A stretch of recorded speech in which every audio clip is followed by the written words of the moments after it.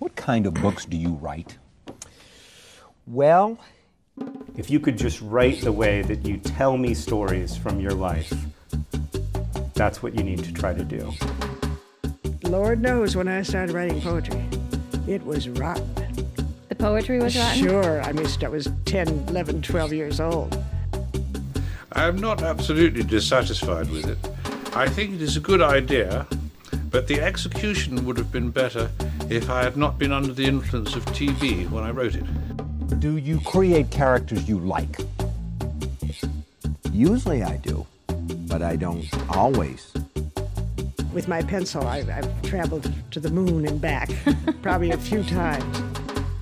We both were writing so much and having such a fine time doing it, we decided that this should keep on. No, I don't know where it all comes from. And that's the literal, unvarnished truth. Good morning, afternoon, or evening. My name is Katie, and you're listening to Unpublished, Not Unknown. I wanted to welcome all the new listeners. For those of you who are new to the podcast, this is a place where I read your short stories. To submit a short story to be read on the podcast, you can do so at our website, unpublishednotunknown.com, which will be listed in the show notes. Anyone is welcome to submit at any time. I'm open to all genres, but do keep submissions family-friendly. Winners are decided by me, and I will reach out to you to let you know your story has been chosen. Today's episode is titled A Long Way by Sharon Harris. Let him through, Zach's new friend bellowed, standing up and bumping his head on the baggage locker above him. They'd just touched down, and the passengers were desperate to get off the plane. Come on, hissed Luke, shoving Zach into the aisle. Move, he added to the man who'd snored through the whole flight from Istanbul. Passengers in the front seats were stretching, glancing Zach's way in annoyance. He looked away, embarrassed. He'd only started talking to Luke later in the flight, when violent air turbulence over the Alps sent him sprawling into Luke's lap. Everyone! Luke's voice cut through the pungent cabin air. You have to move! This man's having a baby! Zach dropped his laptop as the passengers turned around in surprise. A flirtatious octogenarian in seat B24 clapped her hands and nudged her neighbor. How lovely, she cooed loudly. But he shouldn't have been flying in his condition. People shuffled back to their seats, clearing the aisle and congratulating him. New dad coming through, someone called from behind. Zach bent down for his laptop, shame surging to his face. The truth was, he'd only known about the baby since Tuesday, and he certainly wasn't ready to be a new dad. Reluctance dragged at him, willing him not to get off the plane. He wished he hadn't told Luke, but he'd had to say something after being in his lap. Finally, he was out of the plane, into the tunnel where the fresh air caught in his lungs. He didn't know where to go from here, but he was striding on all the same. Through doorways and checkpoints, corridors and moving stairs, bright boutiques selling sunglasses and perfume. Should he buy a present? What do you buy for a baby you've never met and an ex-girlfriend you hardly know? He was lost. Zach stood still. Was he rushing to the hospital or running away? Each way he turned, the maze of the airport confused him. Looking up at the signs, he saw that he was in a departure lounge and the flight was boarding in 12 minutes, to Istanbul. He sat on a vinyl seat and scrubbed both hands over his face, stubble scratching his palms. What was he doing here? Why hadn't he ignored the text from Rachel? Thousands of men did that. Why couldn't he? It would have been easy. He could pretend the baby wasn't his. He could board this flight and be gone. But he couldn't. Wouldn't. Every kid needed a dad. Zach rose shakily to his feet. He saw a shop selling nappies and things that only mums know about. The shop assistant was smiling. Zach wasn't sure why. He bought a cuddly dinosaur and a teddy in a tutu. He didn't know if the baby was a boy or a girl after all. Would you like them wrapped? The assistant said, still smiling. How do you talk and smile at the same time? Zach stared at her. Will it be able to unwrap it? He asked, unsure. How old is baby? I don't know yet. Zach said stupidly. Let's wrap the cuddlies anyway. Mum can help unwrap if baby's too young. Zach needed to go. He was in an altered reality where he didn't belong, and it was frightening him. He snatched up the presents, now with enormous bows on them, one pink, one blue, and tucked them under each arm. He read the overhead signs to the baggage carousel, and this time, his route unfolded clearly, each corridor leading on to the next until he entered the revolving doors and broke free into the outside world. The hire car was parked at the top of East Street multi-story car park. Zach had forgotten the odor of the urine-soaked stairs of these places. Maybe it was unique to the UK, like the green sludge on the outside walls. The sun never reached here, not that there was much sun to reach anywhere. He'd stopped at level 1 to put the toys in his hold-all. He didn't want his kid playing with toys that smelt. The traffic was slow. Brake lights and number plates filled Zach's vision. A few years ago, he'd have known the back streets well enough to navigate out of here, but the area around the airport had been rejuvenated with smoky glass office blocks and exclusive wine bars. His sat-nav kept telling him to make a U-turn, and it rudely ignored him when he shouted that he couldn't. There was a new ring road to ease the traffic flow, but once in it, Zach found no way to get off. His car reached a top speed of 39 miles an hour at one point, only to reach a slip lane that took him to IKEA, a dead end. Zach considered shopping. The baby might need a changing mat or one of those mobiles that played a tune, or maybe a PlayStation. That would be fun. They could play together. But he didn't stop. He wanted to get there, to prove to Rachel that he wanted to be a part of his baby's life. The sat-nav gave him an alternate route out. The traffic wasn't as dense here, and after a left turn in 200 yards and a right turn at the T-junction, Zach joined the main route out of the city, turning off the sat-nav with satisfaction. With only 20 miles to go, Zach needed fuel. He pulled into Langham Services northbound, his knuckles tight from gripping the steering wheel. He went to the gents, then hovered outside a florist. Should he buy Rachel some flowers? Is that what you were supposed to do? As far as he remembered, she'd rather have vodka and Coke. Turning away from the flowers, he almost walked on a child who was lying on the floor. Zach stared. Where was its mother? What was it doing anyway? Zach tilted his head to see that the boy was licking the floor, happily murmuring to himself. Hey, said Zach gently. He didn't want to frighten the kid. He was a new dad now. The boy ignored him and moved towards Zach's highly polished shoes. Hey, repeated Zach, more sharply. The kid wasn't going to lick his shoes. That was disgusting. He'd polished them before the flight. Liam, there you are. Zach looked up with relief as the mother came running towards him. She glared at him. Liam, did this man hurt you? Liam was giggling as his mum picked him up, and Zach saw that his face was smeared with ice cream and dirt. No, that's not what happened, started Zach, but the two of them had already gone. He stared after them. Were all kids like that? All dribbly and revolting? He hoped his baby was a girl. She'd play with dolls and stay clean. Parking at the hospital was a nightmare.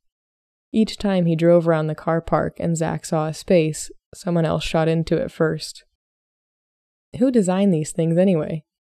The spaces were too small for any car with more than 3 wheels, and he kept driving up the curb. He'd found himself in the staff car park at one point, and just as he was about to park, he'd come dramatically close to running over a doctor. Sorry, he'd mouthed through the windscreen, trying to look apologetic. A woman was foraging in her handbag over in the top corner, so Zach took the quickest route to reach her, driving over the grass. He loitered next to her until she had her keys, but instead, she took a tissue from her bag and wiped her eyes. Her shoulders were shaking and her face was gray. Zach buzzed his window down. Are you leaving? He asked in his most charming voice. The woman stared at him without understanding. He threw the car into reverse. Someone had died and he'd blundered in, thinking only of himself. And his baby girl. He had to find her.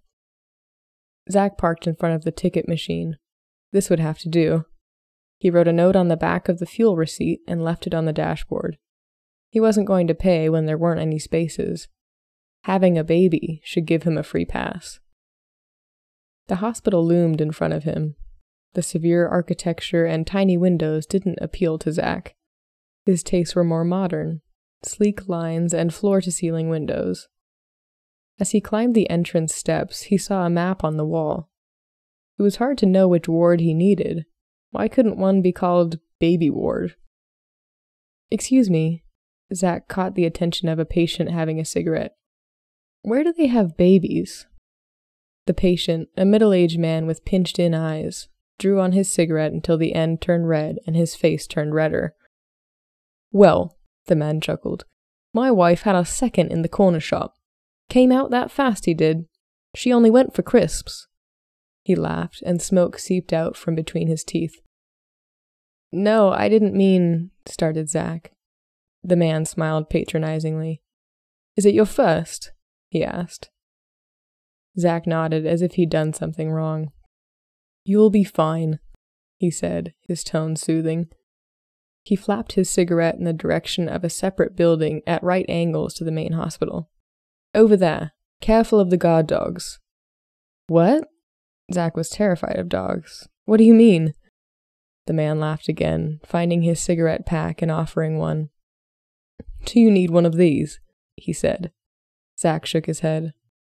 What he needed was to find his baby, his beautiful girl. The man took pity on Zach. "There's no dogs, just a matron." "Thanks," said Zach, moving away. The man called after him, stubbing out his cigarette at the same time. "She's like a pit bull. Don't make any sudden moves." Zach was desperate. Over the last 2 days he'd been trying to find the baby that had turned his life inside out. He'd traveled 1,500 miles to meet her, and he was dog-tired. But he was also nearly there. Zach entered the maternity unit. It reminded him of the airport, with the same flooring and screwed-down seating. There could be an arrivals board on the wall, and it wouldn't have looked out of place. The overhead signs still weren't much help.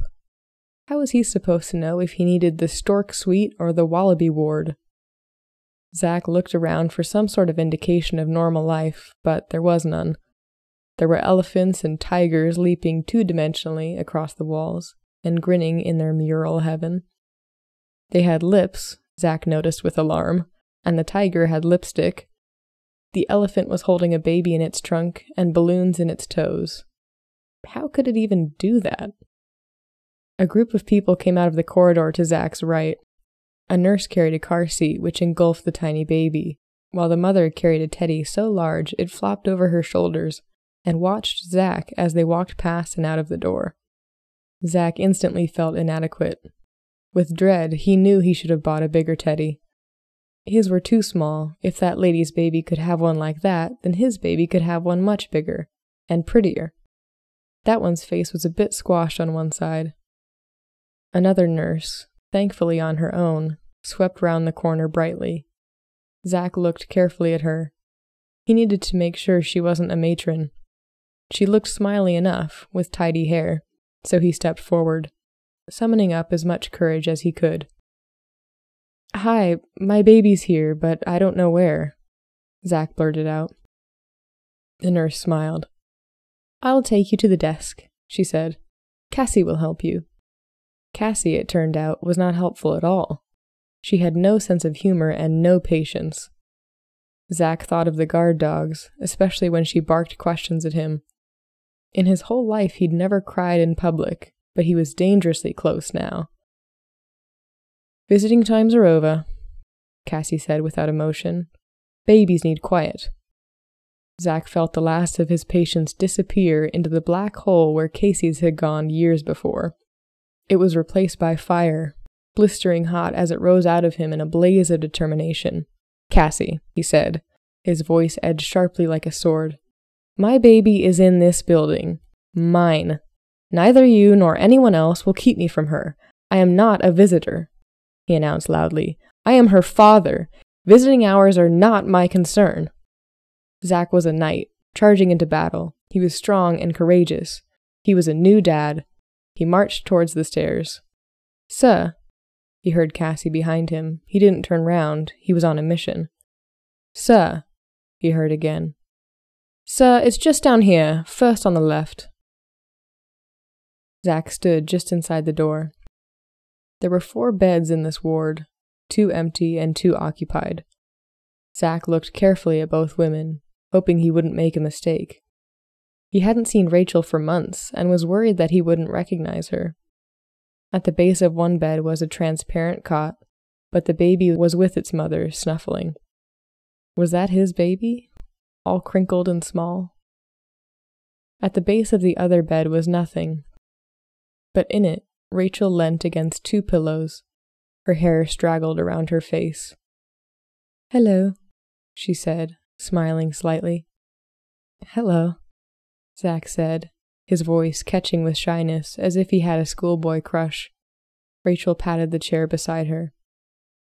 "I didn't think you'd come," she said as he sat down. They were quiet for a while. There was no need to contradict her. Zach didn't think he'd come either. "Have you had it yet?" Zach said, glancing at the space at the end of the bed. He held his breath. He didn't want to be there when it was born. "Only just," she laughed, 15 minutes ago. Zach's mouth went dry and he wriggled in his seat. "Is it okay?" he finally asked. "It?" "The baby." "I think so. He cried really loudly after he was born. They're just checking him. I wish they'd hurry up." Zach had a son. They waited together, listening to the suckling of the other baby. Zach tried not to look. He had a son. Just as the other baby fell asleep, the door was pushed open, and a nurse wheeled a cot in. Rachel sat up and peered into the cot. "Is he okay?" she asked tentatively. She was searching the nurse's face intensely, trying to find a clue to how her baby was. Zach didn't remember her being timid. She looked so vulnerable now, peering at the nurse for reassurance. "He's lovely and strong, and he needs his mum," the nurse said. She scooped up the baby and began laying him gently in Rachel's arms.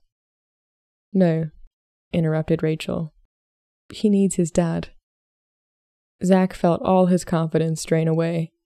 What if he dropped him, or made him cry? But the nurse was giving him his son to hold, showing him how to cradle his head, and laying him in the crook of his arm.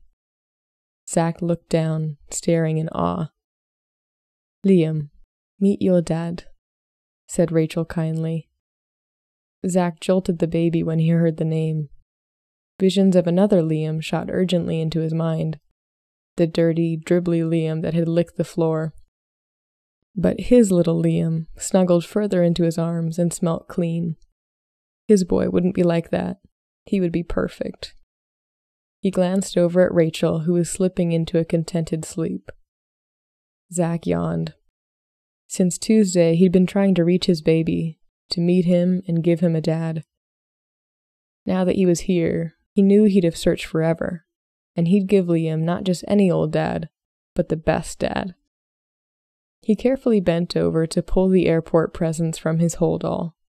He unwrapped them gently, putting the soft dinosaur in Liam's tiny hands, and the teddy with the tutu next to Rachel.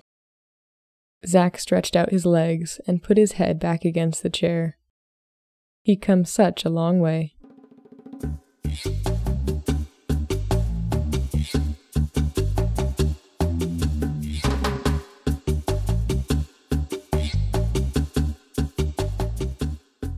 Thank you to the listeners for joining in, and a big thank you to the author for allowing me to give voice to your story. It's been a pleasure.